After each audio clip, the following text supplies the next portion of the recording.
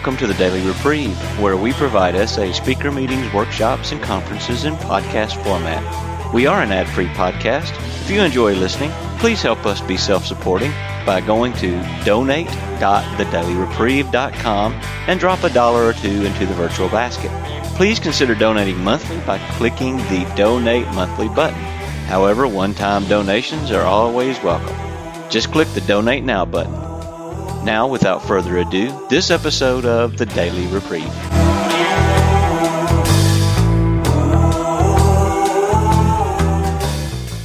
Thank you, Dennis, and thank you, Daniel. Thanks, everybody, for made this possible. I thank God for this opportunity to share today. And as I see the little screen I'm looking at, I get to see Harvey and Angie, and they're with us.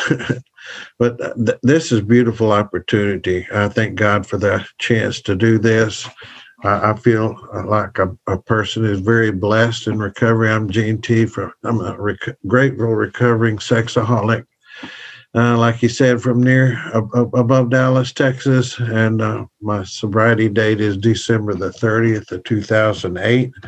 So I consider myself a rather newcomer, and I try to always be a newcomer, or start my day and start my meetings like that as a newcomer. My topic today is, the benefits or the gifts of recovery, and I'm going to start out talking a little bit about my story. To me, I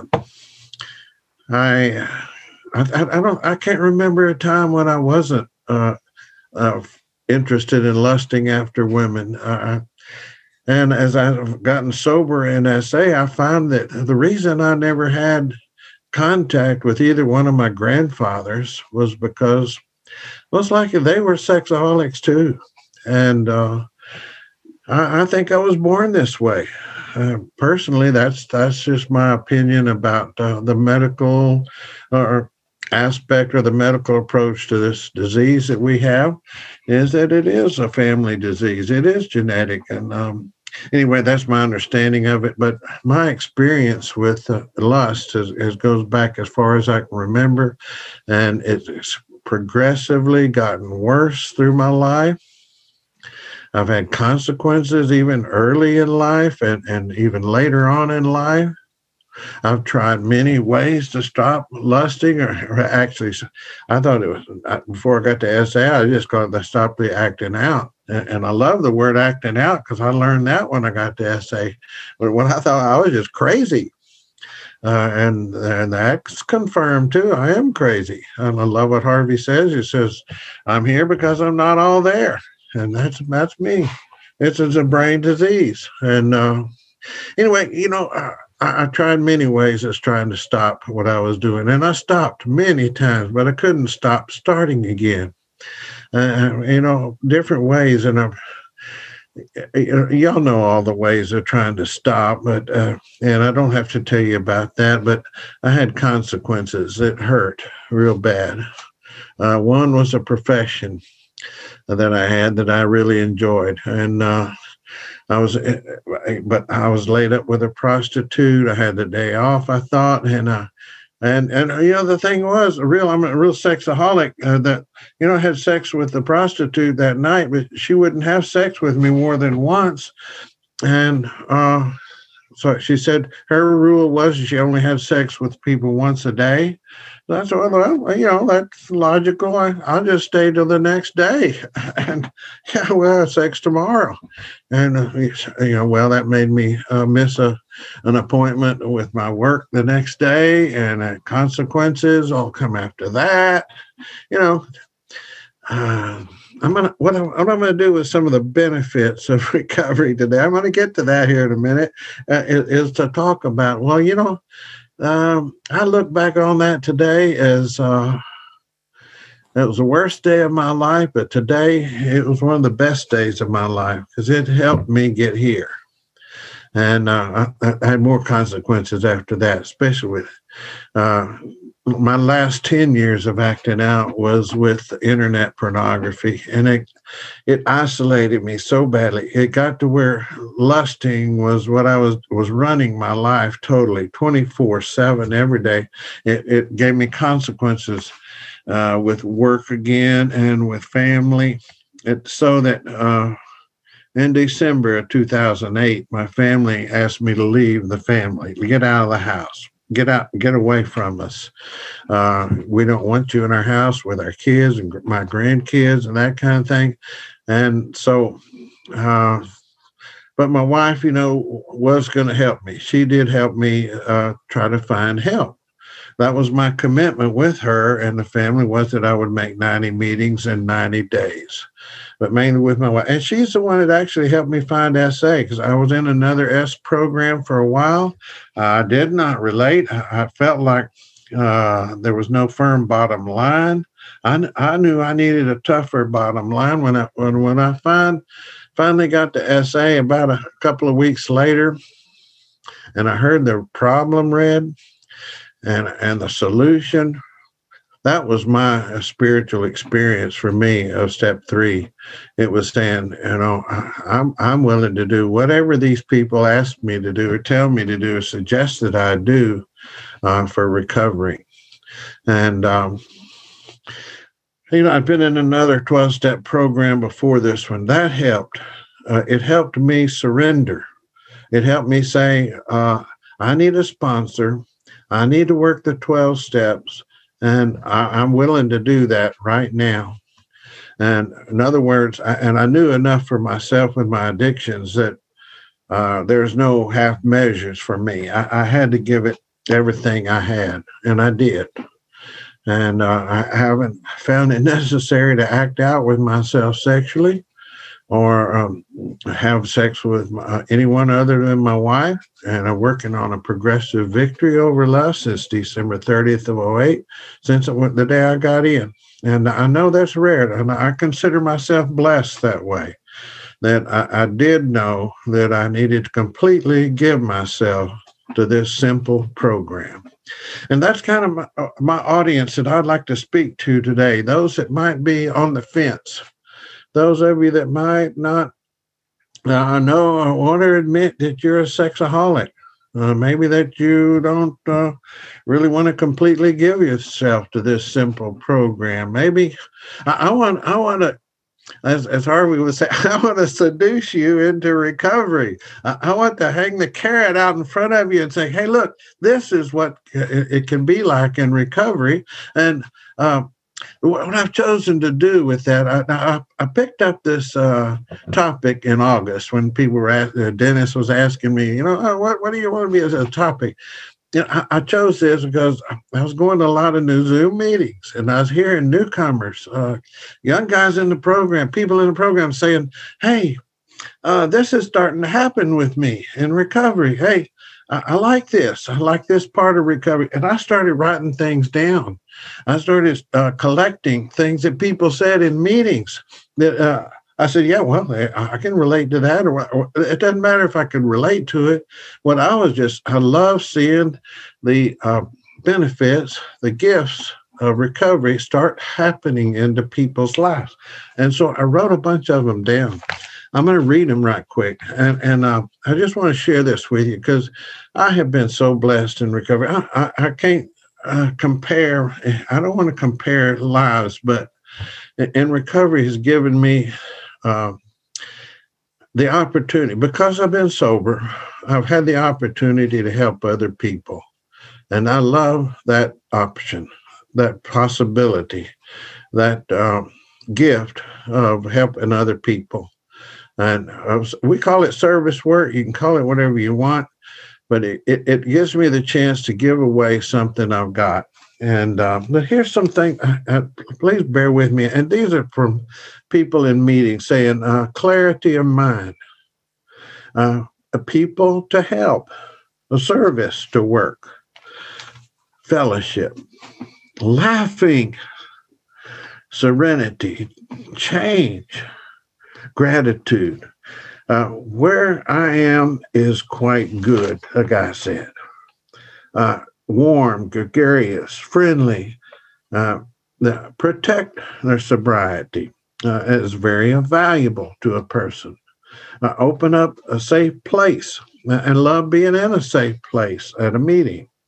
Honest, exclamation mark. Freedom from fear, shame, following directions or good, orderly directions. Now, it's not a quick fix. No longer sad and lonely. A surrender. I like the community. I like the sense of purpose and opportunity. Promises. The essays shine inside and out. These say, I'm quoting people here. These are not old timers in the program. These are people relatively new in program, but they like the benefit of old timers, or clear headedness, or time, and clarity. Our disease forces us to clean up our act. Have many reminders that I have a loving and caring higher power. A power that reminds that I am not it.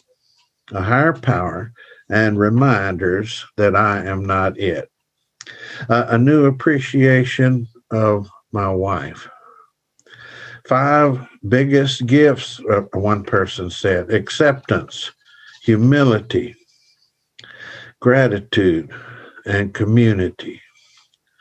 And little final one, he said, is you. And this one guy, sponsor, I loved it one day when he said he'd been sober about 7 or 8 months. He says, man, I'm going to start, this is me. This is the real me now. He said, I'm feeling these feelings. And here's one thing he said, in recovery, I get to feel better. I feel my anger better. I feel my pain better. I feel my sadness better. I have my feelings. I feel better. And that's what he wanted to say. That's just the way of saying it. He said, in other words, sex is optional. Better loving, healthier body and spirit. More money. I could say some more about that later. More fun, real fun. A closer relationship with God, more peace, more freedom, more benefit to others, less selfishness. I'm not alone. A feeling of accomplishment. And that's great. And get a little bit of sobriety going. That feeling of an accomplishment is wonderful. Listen, I have character, more love for other people. More compassion, opportunity to progress. I have people to help me. Give something back to people.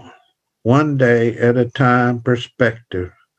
See how sick I am. That's what another thing another guy said. He says, yeah, when you get sober, you can see better how sick you are. I pause there. That's great. I can see better how sick I am. In other words, and integrity, honesty, more open and aware, not so embarrassed, remove consequences, relief to know what was wrong, quote, wrong with me. Books about what we are involved in. Happiness, redefined or real and alone and not feel lonely. I can be real. I can be alone and not feel lonely, he said. I have tools to learn how to not act out, have an amends process. I changed my life to accept I am a sexaholic and life is worth it. I see that I don't know what is good for me. I like that one. I see that I know what's not good for me. I can see it. Connect with my authentic self. I find in recovery, everything is connected. When you get sober, you can see better how sick you are, he said. I don't believe that God puts two people together to just help one of them.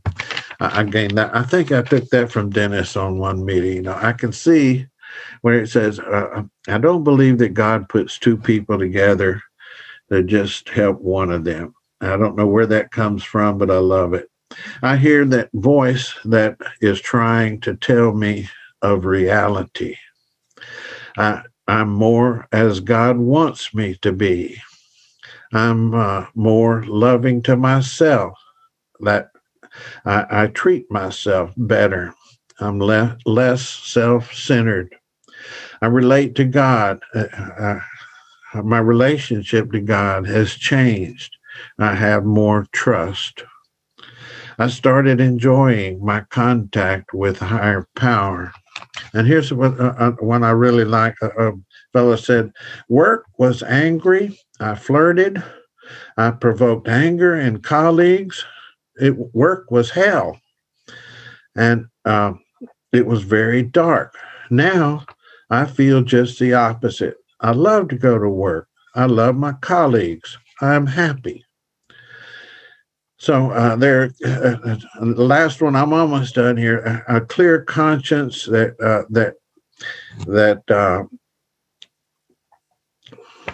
I have a clear conscience, and I get hits that try to take it away. I'm a different person. Wow, he said. Grateful for the worst day of my life. And those kinds of statements, those are the things I wanted to share today. Those kinds of things I wanted to share, the benefits, the joys of recovery. We have our 9-step promises. In Essanon, they have the gifts of recovery. And those are all in our literature and all beautiful, and they are coming true. They do come true for us as we work the steps, as we live this program and start putting the principles of this program in our life. Those are the promises. Those do happen. They happen to you. They happen to me. That's what I like to tell newcomers. I have some things I can promise you. If you stay sober and work this program, these will happen to you. It's not just kinds of wishes or maybes. These are promises. These are going to happen. You'll know a new freedom and a new happiness. You'll not regret the past, nor wish to shut the door on it. You'll comprehend the word serenity, and you'll know peace. Wow, what a beautiful, what I like the best, you'll intuitively know how to handle situations which used to baffle you. Oh, man, when I was in my addiction and not sober at all, that bothered me the most. I knew I had the possibility of handling situations that used to baffle me, but they just tied me in knots. I couldn't react. In sobriety, I'm much better able to trust God, what God's doing with me and where God's leading me, and respond with what God's given me, and live it and do it one day at a time. I'm getting kind of close to taking some questions and responding to you. I just kind of want to wrap it up a little bit by saying that, when I got to SA, I had 25 years of sobriety in AA, but I wasn't sober in this program. And my sex addiction was killing me, spiritually, especially spiritually and emotionally. My spiritual condition, even though I was chemically sober, my spiritual condition was miserable. It took this program when I got clean and sober off of my sex addiction, it gave me a clarity that I could start trusting my higher power again. I could start relating to that higher power. And matter of fact, I think this is what I say about our addiction. As a medical look at it, it's a great disease to have, because the medicine we take is a regular, healthy, conscious contact with our higher power. Now, is that a problem? What a problem to have. That's what it requires. That we're really blessed to have this disease, because that is our solution. And we need each other. We need God with skin on, or we need contact with one another. And I love that part of it. I see on my screen, y'all can't see my screen, but I see Dennis and Angie here, and Thad, and people. Harvey's got a picture up there. These are people who are my family, and you're all my family, and you've helped me stay sober. I tell people it took an army to get me sober, and it takes an army to keep me sober, and that's okay.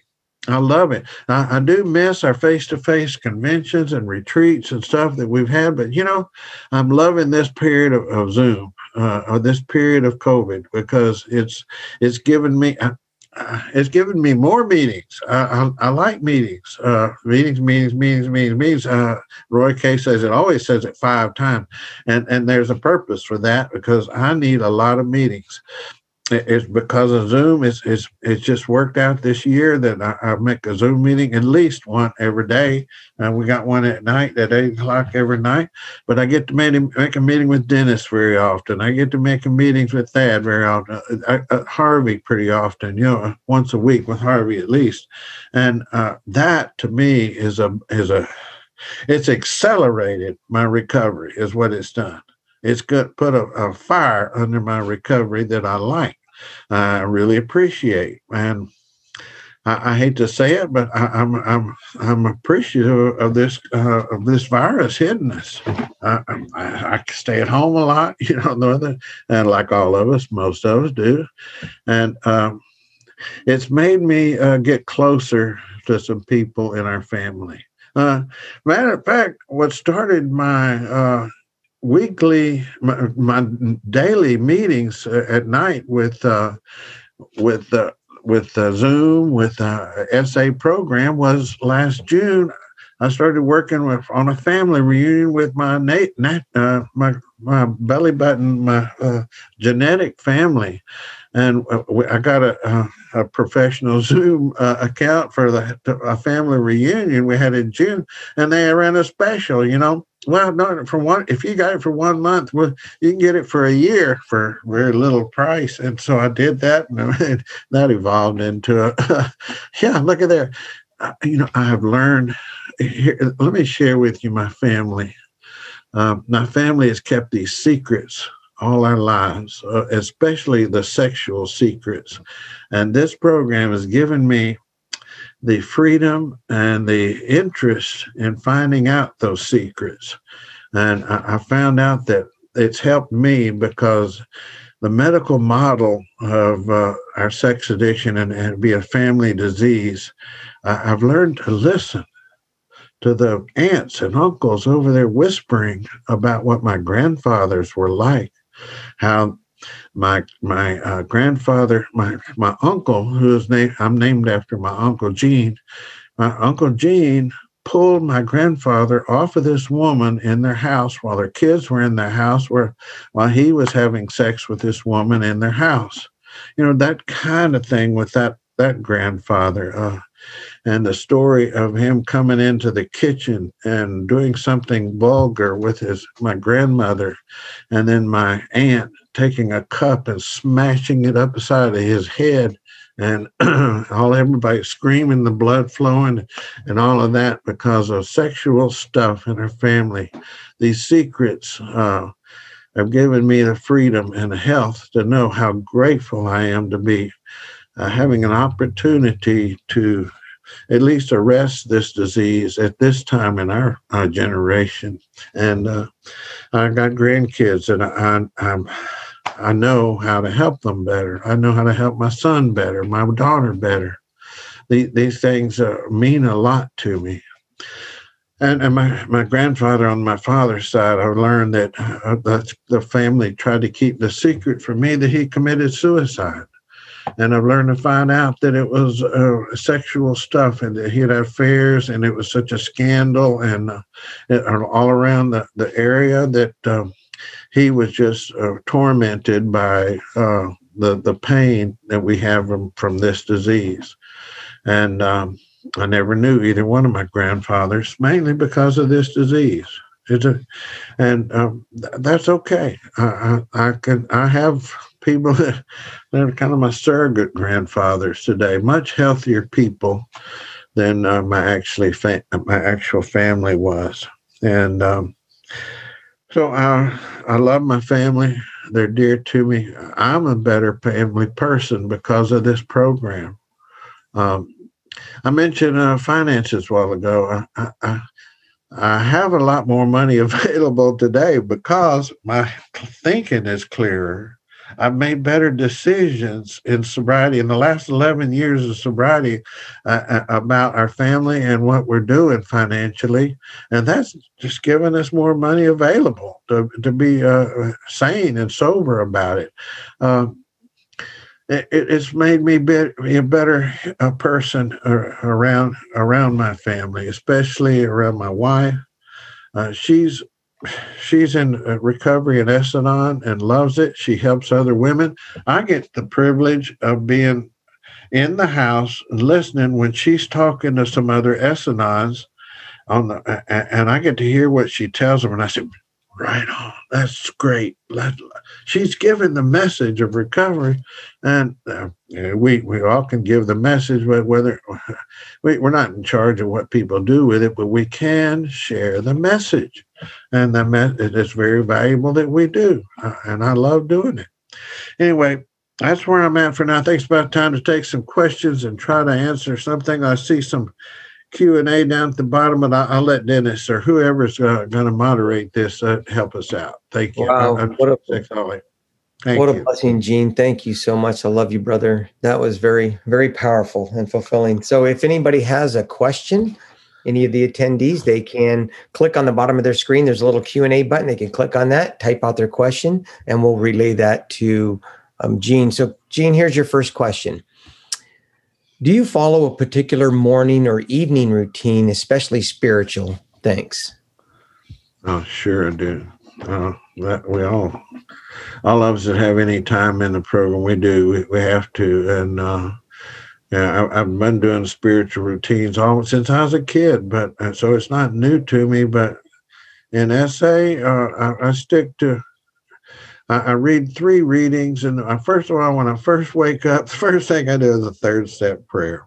I'll take my time. I slowly go through and enjoy the 3rd step prayer. And like Tom Kay said, the first sentence, God, I offer myself to thee.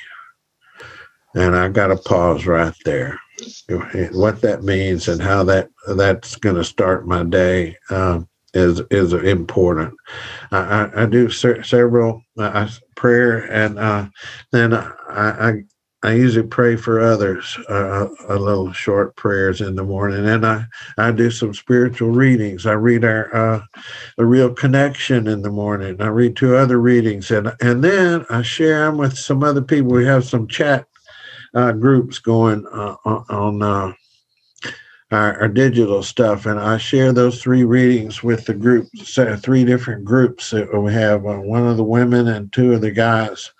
One of the group is the women in our group, and another group is the men in our group. And so I share those with them, and usually they'll be chatting back with me a little bit with that. And I go through the day. Several times during the day, I stop to pray. And it's usually, if I'm very tempted to lust or have resentment or have any fears going on, I pause. And there's usually a prayer involved with that, and I ask God to help me with that. I thank God for that too. So I let the day help me that way. As I go through the day, I take those pauses. There's several times that I have colors that I choose if I come across this color, it'll remind me to pray. I've got this crazy little thing, but there, that's what I do. And I have a meeting every day, and I have a prayer that I pray before I have a meeting, and where I ask God to get me out of His way. Ask God to be in charge of that meeting, or lead that meeting, or give me just His gifts that He has to give. And in the evening, I pray. I usually do a reading in the evening, and I pray for people that I'm concerned about that day, that's come across my path that day, and they're fresh on my mind. And I ask God to help me with my sleep, my unconscious mind as I sleep. I ask God to be there, and I don't want to. I tell God I don't want to lust in my unconscious mind, and I ask Him to help me with that. Those are kind of my routines, spiritual routines. I have some other special times that I like, meditation. I've started increasing my time of meditation during the day. Harvey's given me inspiration there, and I've used an app for meditation for quite a while, but I've taken it on myself to where I'm up to where maybe 15, 20 minutes a day of meditation, and I really enjoy that time of listening for what God is trying to tell me, and just calming down, just getting the noise out. I meditated some before I sat and stopped. I started this today. I just took those deep breaths. I took some time to meditate. So yes, I definitely have a routine, and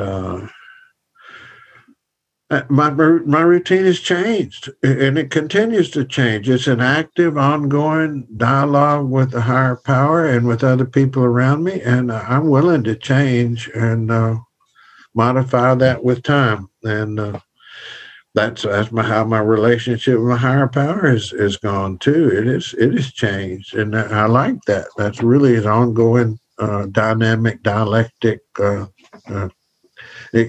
relationship. Go ahead. Anything else, Dennis? Oh, that's Hi, it. Gene. There you go, Angie. Go. Hey, Angie. Yeah. Hey, it's great to hear you today. Here is a question for you.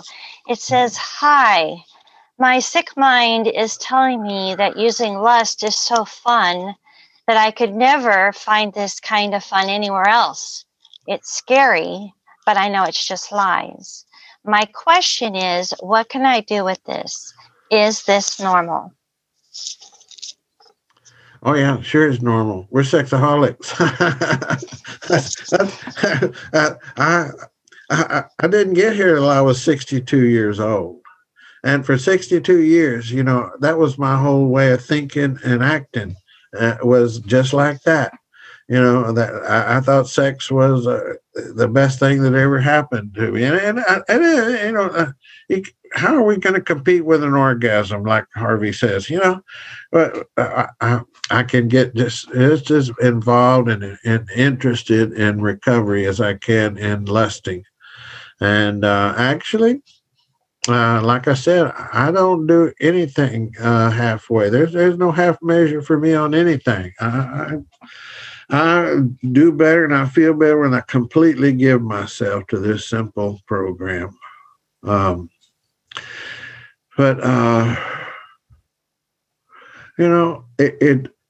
experience with that is it takes time. It takes and lusting like that gives you opportunities to grow. That's what lusting opportunity, I think, triggers happens. It's just another opportunity to make a change in my life, to grow. My favorite part of conventions is the fellowship. It's meeting somebody in the hall. It's going down in the fellowship room, a coffee room. It's sitting around talking to somebody, or catching up with somebody, or a new person. It's not really the business meetings or the something a necessary breakout session or a coin I'm going to get or anything like that. It's the fellowship. It's like meeting Angie down the hall and say, Angie, how you doing? Dennis, how you doing?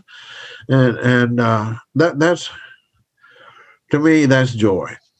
And it's not the joy that bothers my conscience. It's a joy that I feel is wholesome and healthy for me.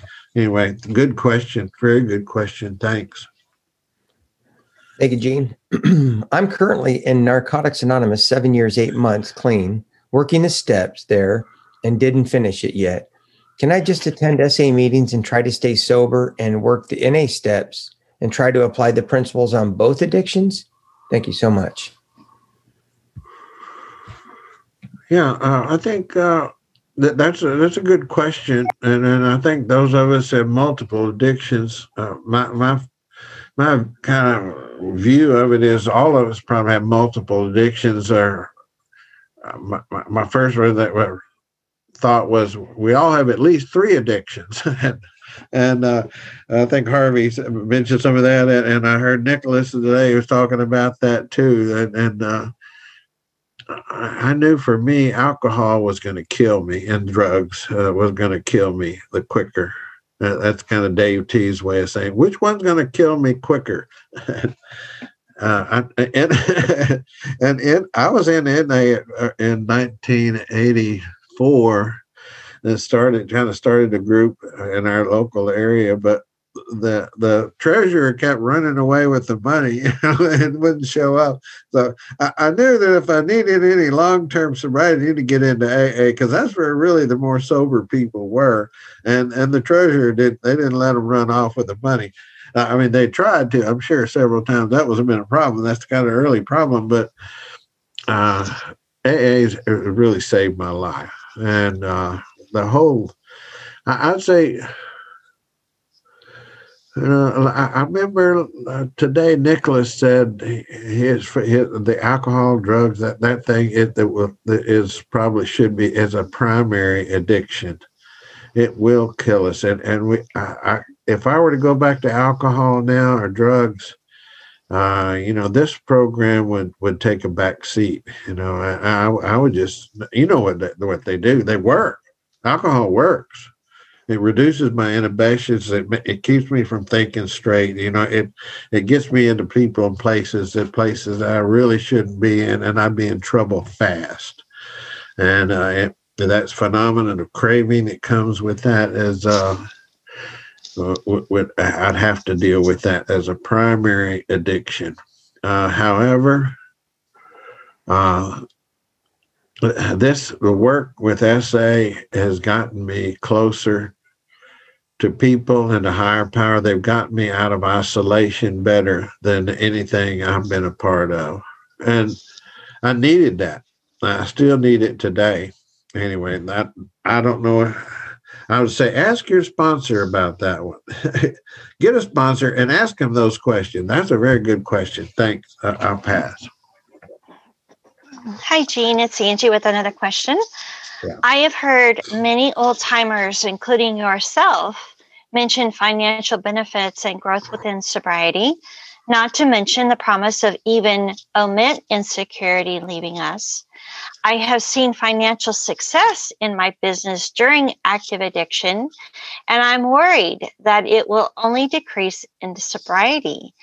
What experience, strength, and hope can you offer for someone in my predicament? Well, I say it takes time in recovery for your thinking to clear up and your spiritual life to develop. Healing has to come about in all 3: physical, emotional, and spiritual. And as that takes time and develop and it gets to improve, those kinds of questions, because financial stuff is so directly connected to our spiritual life. Our pocketbook is our best picture of where our spirituality is. Are we being generous? Are we being sane and serene about our finances? And is our spiritual life connected to our financial life? Or do we see them as totally separated? Those are real good questions. Those are deep spiritual questions. I say also, you need to stay in touch with your sponsor on that one, because your sponsor should know you better than anybody else. Those details of your life like that should be affected by your recovery. That's the way I'd answer that one. Very good question, I think. Thank you, Gene. You kind of covered this one. It says, after 10 years in SA, I'm trying to stop drinking. Is there any experience, strength, and hope on working the steps again on a second addiction? Oh, yeah, sure. Go to AA. Yeah. Get involved with AA. That's maybe there's some hesitancy about doing that. I don't know, but I've tried to sponsor persons in SA that were active alcoholics, and we just couldn't get very far. The alcohol kept interrupting the progress a person was making in recovery.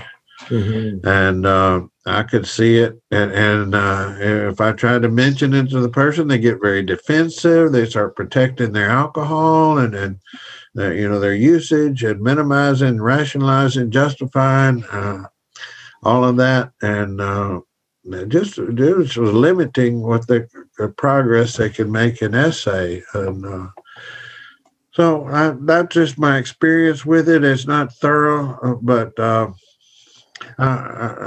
of my story is that I got sober in AA, and I knew that I needed to stick real close to the program. I started volunteering at a treatment center, and after a year or two of sobriety, I went and got some training at Hazelden in Minnesota, and became an alcoholism and drug abuse counselor. I did that actively for 8 years, and anyway, that's part of my history. I really think a primary addiction like that is serious, and like Nicholas is saying too, a food addiction is certainly a common part of our addiction issues usually, and they need to be dealt with, and we all wind up dealing with those in our recovery too. Yeah, multiple addictions are not uncommon, and help with them really makes good sense. That's generally my answer. Thanks. I'll pass. Hi, Gene. It's Angie again. There's just a comment. Dennis, you can see this too. It just says promise of economic insecurity. In my mind, that was just maybe didn't hear correctly or something. Yeah, I was quoting from the AA Big Book there. The promise is fear of people and of economic insecurity will leave us. And that is the promise. A 9-step promise is not a first step promise. It's not a third step promise. It's on there when you have made your list of people you've harmed, and you've gone and started making amends to the people. I used to be so afraid of people that I had harmed. I gave them power over me until I made my amends with them. And as I got the opportunities to make those amends, I was less fearful of them. And fear of the economic insecurity is not the same as having a lot more money. That's not the promise. The promise is that, I will just lose that being so uptight about not having the money. Actually, I live very well, just not even worrying about money, and trusting that God is taking care of me. And my favorite little song is, the Lord is good to me. So I thank the Lord for giving me the things I need, the sun, the rain, and the apple seed. The Lord is good to me. I sing that around the house sometimes. I'm just grateful that God's given me all the things I need. And I like to share with others. Thank you. I pass.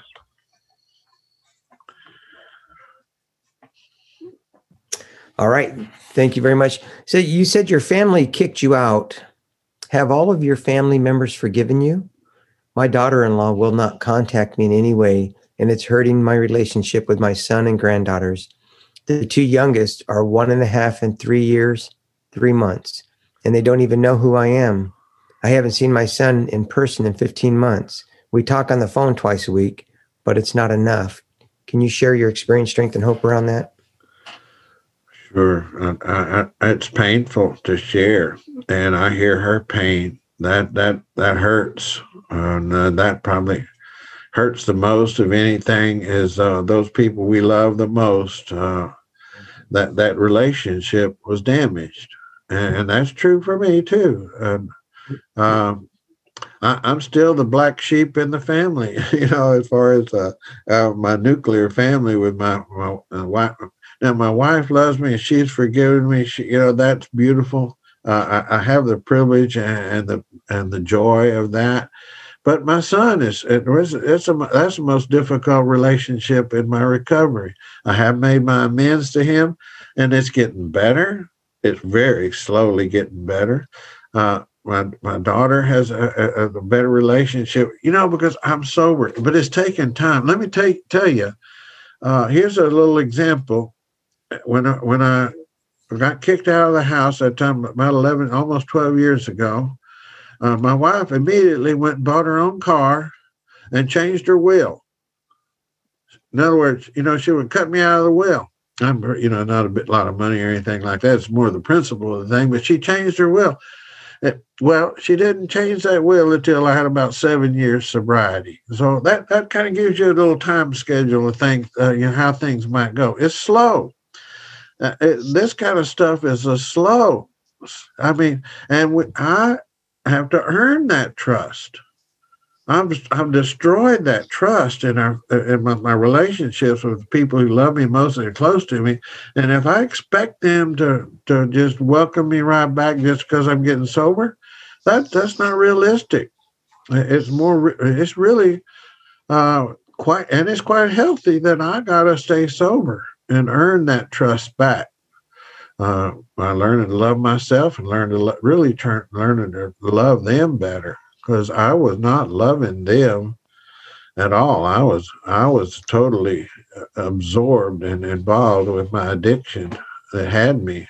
And this is a scary disease to a lot of people. To us too, it's a scary disease because what damage it can do.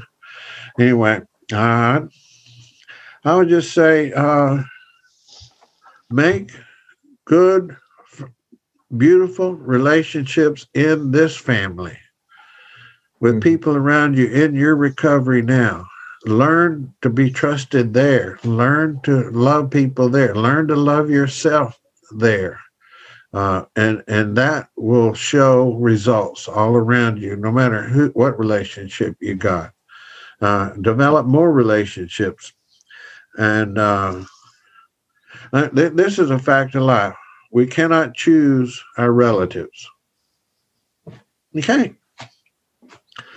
And there's been damage done there. Maybe I'm not in charge of them forgiving me either, but I can choose my new relationships today, and I do.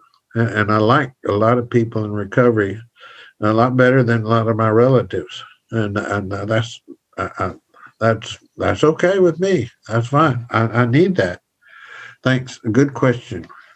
Yeah, thank you so much, Gene. Roy Kay wrote in a later book about how he went years without getting ever see a lot of his family, and he'd never met his granddaughter. And years later, they had went up the driveway and was talking to his daughter-in-law, and out of the blue, she goes, "Would you like to take a walk with your grandfather?" And he just, was blessed by taking her little hand and getting that walk. And that was a gift he never expected to get. So what a beautiful story. Go ahead, Angie, you're up. Let me Okay, say Gene. one more thing about Okay. that one. I've had a lot of experience with this in my recovery. I've been 36 years in recovery, actually, since 1984. And what I've found is that my kids or the people closest to me, they don't need me. They don't want me until they need me. And when they need me, I need to be sober and ready there whenever they want that walk with me or want that thing and they ask that question of me or need my, something, they want to make contact. The other day, my granddaughter, who's in Hawaii, and we were going to go see him, and we're going to go visit him because of COVID. We decided not to go. We'll go later, hopefully, if I live that long. But she wanted to get on Zoom. She wanted to get on Skype with me, and she wanted to ask me to share my experience in Vietnam.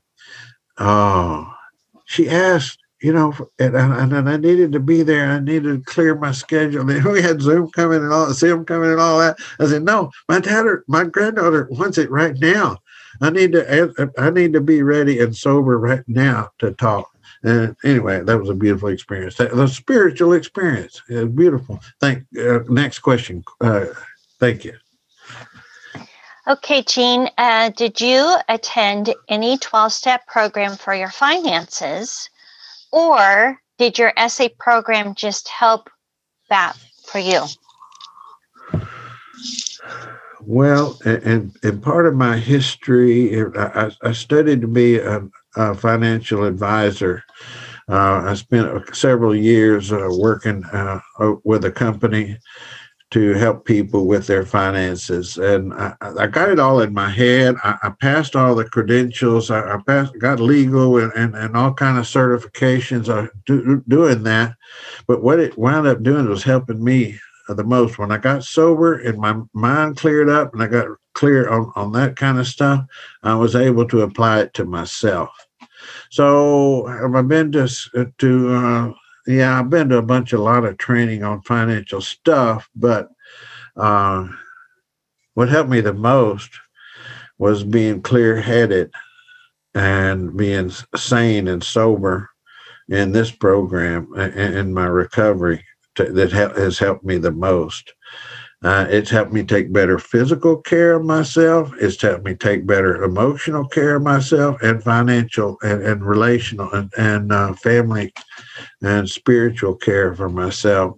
And that's still ongoing. That's an ongoing thing. Good question, though. That's a very good question.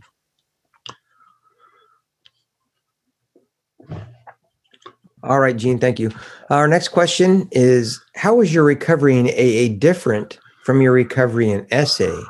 And when AA is the parent fellowship and SA branched out of it? Well, that's a big question and a long one, but I didn't really go plan any of this.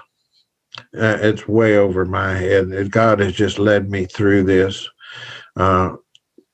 I got fired from my job in 1984, and part of my being fired was that I go to treatment. They gave me that opportunity to go to treatment in AA and for my alcohol and drug addiction, and I hated it. I thought it was the worst day of my life. It was traumatic. It was terrible. It was horrible. But man, it started recovery for me in my life, and it's made a great difference in my life. And I don't regret any of it. But and it took, like I said, I was sober 25 years in AA before I got here. I didn't want to be here. I didn't want SA. I knew I needed it, but I didn't want it. I wanted to keep, acting out the way I was. I was so totally engrossed in lusting and acting out. It was running my life, my whole life. And I was a true addict because I was in denial. That first characteristic of an addict is denial. I was denying. I would get glimpses of the truth, but I would fight it and I'd push it away. I didn't want help until I hit a bottom. And it was a very painful bottom. Anyway, I don't know how better to answer that. The history of AA is older, is better. And just read it. Read the history of AA. It's in in the 30s, 40s, and the 50s, on up to where it is today. It just is what it is. It's a spiritual program, and it's a God thing. It's way over my head, and God led me to this program when He did, and I try to respond to that. I'm not in charge of that, but I'm grateful for it. That's the best answer I can give on that one. Good question. Okay, Gene, what did you add to your daily practice after you came to SA from AA? Well, the main thing I added was SA meetings, and when I first got started, I needed this program. I knew I needed it, and I was really relieved to be here, and it was such a help. And in Dallas, they had the 3 meetings a week: Tuesday and Friday and Saturday were the 3 meetings in Dallas, and it was a long drive to get there and back. And it was in the worst time of the hour, rush hour and stuff like that. I did not like all of that. And so a guy and I that lived closer to me, we started a meeting closer to our house after I had about 6 months sobriety. So that was 4 meetings a week I made. And then after about a year later, we started another meeting closer to our house. And that was like 5 meetings a week that I could make. And I made a lot of meetings. That was the biggest help to me. And I started listening to recordings, of Harvey, of JSL, all the conventions and recordings from the past. And though I'd play them over and over. And those are the kind of things I changed. But mainly, I started developing a relationship with a higher power where I was comfortable and continued to develop that relationship with God. The higher power that I choose to call God. And I'm not talking about necessarily a religious kind of practice, but a spiritual practice on a daily, hourly, frequent condition. So an experience. That's a good question. And as I progressed on in SA, I saw that I needed to change everything. Everything that I was doing, all my media, every media that I was dealing with, I had to change all of that.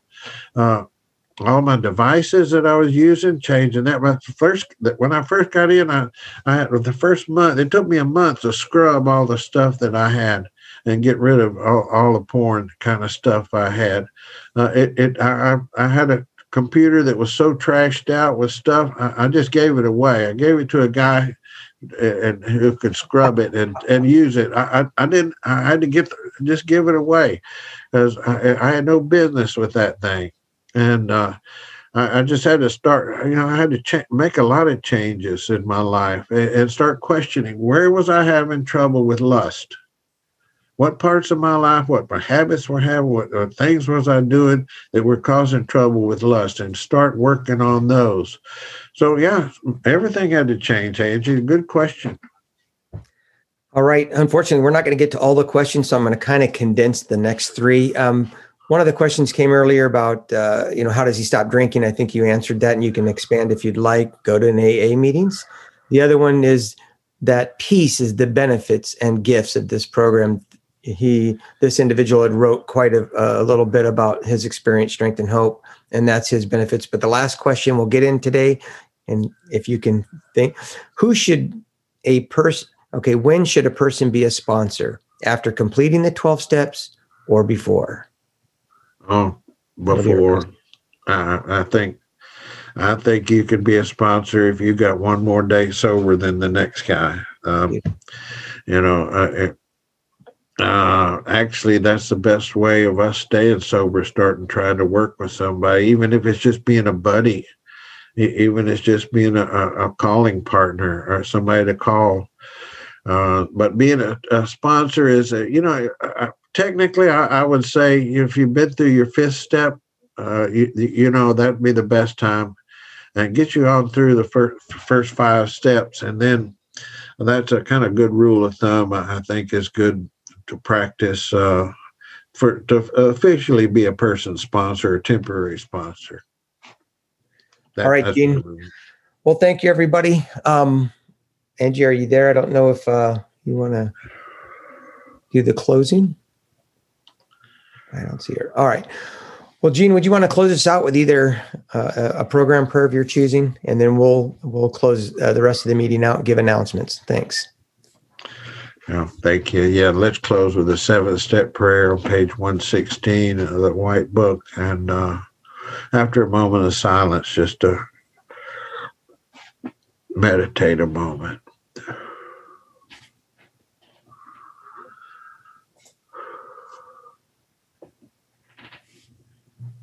Let's pray. My Creator, I'm now willing that you should have all of me, good and bad. I pray that you now remove from me every single defect of character which stands in the way of my usefulness to you and my fellows. Please grant me strength as I go out from here to do your bidding. Amen.